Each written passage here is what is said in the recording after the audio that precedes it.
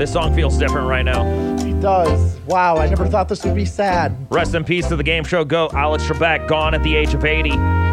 He was hosting Jeopardy since 1984. He did over 8,200 episodes of Jeopardy. 8,200 episodes. Damn. That's so many. More than any presenter on any single TV game show. So I think it's okay to get emotional over this one. Yeah. For 30 minutes a day, 5 days a week, for decades, he was virtually in your home. And the show he hosted celebrates the best things about humanity: curiosity, learning, discovery, shared knowledge, and getting super mad when you get the questions wrong. Oh, yeah, so much infighting happened with families because of this man. Passed away due to pancreatic cancer. Cancer sucks. We've said this time and time again. We've lost some good ones due to cancer. This dude right here moved Alex Trebek nearly to tears. You're smiling. I like that. Let's take a look at your response. Did you come up with the right one? No? What is "we love you"? Alex? That's very kind of you. Thank you. Man. Costs you $19.95. You're left with $5. Okay. You hear him choke up a little bit. That made me choke up a little bit. Hearing Alex emotional was awesome. His last episode of Jeopardy will air on Christmas Day. Now, does Jeopardy just go out with the GOAT? Like, just end the show right there with Alex Trebek? Or do they replace him? It's gonna be hard. People are saying Will Ferrell.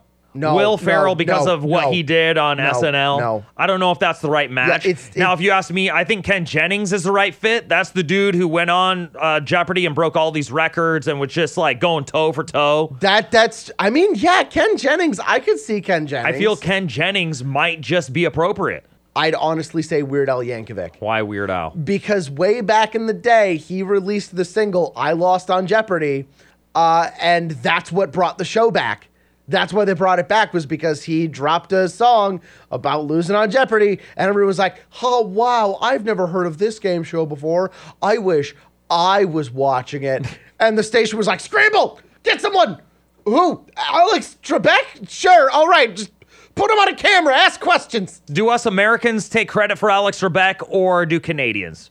Can we just have one this year? Can we have one? Can we have a good one? Can we please? In honor of Alex Trebek passing away, did you know he cussed sometimes? So keep watching Jeopardy 24 hours a day and call this number.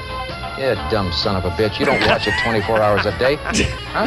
Wait a minute. Run that by me again. I don't understand that. I didn't pause. Uh-oh. All right, let's start cutting. There's a daily cash prize of $1,000 and... fuck. Son of a bitch. Pick up. Take one. $25,000. It's all on the same tape. How are they going to lose it? Call now and play Phone Jeopardy.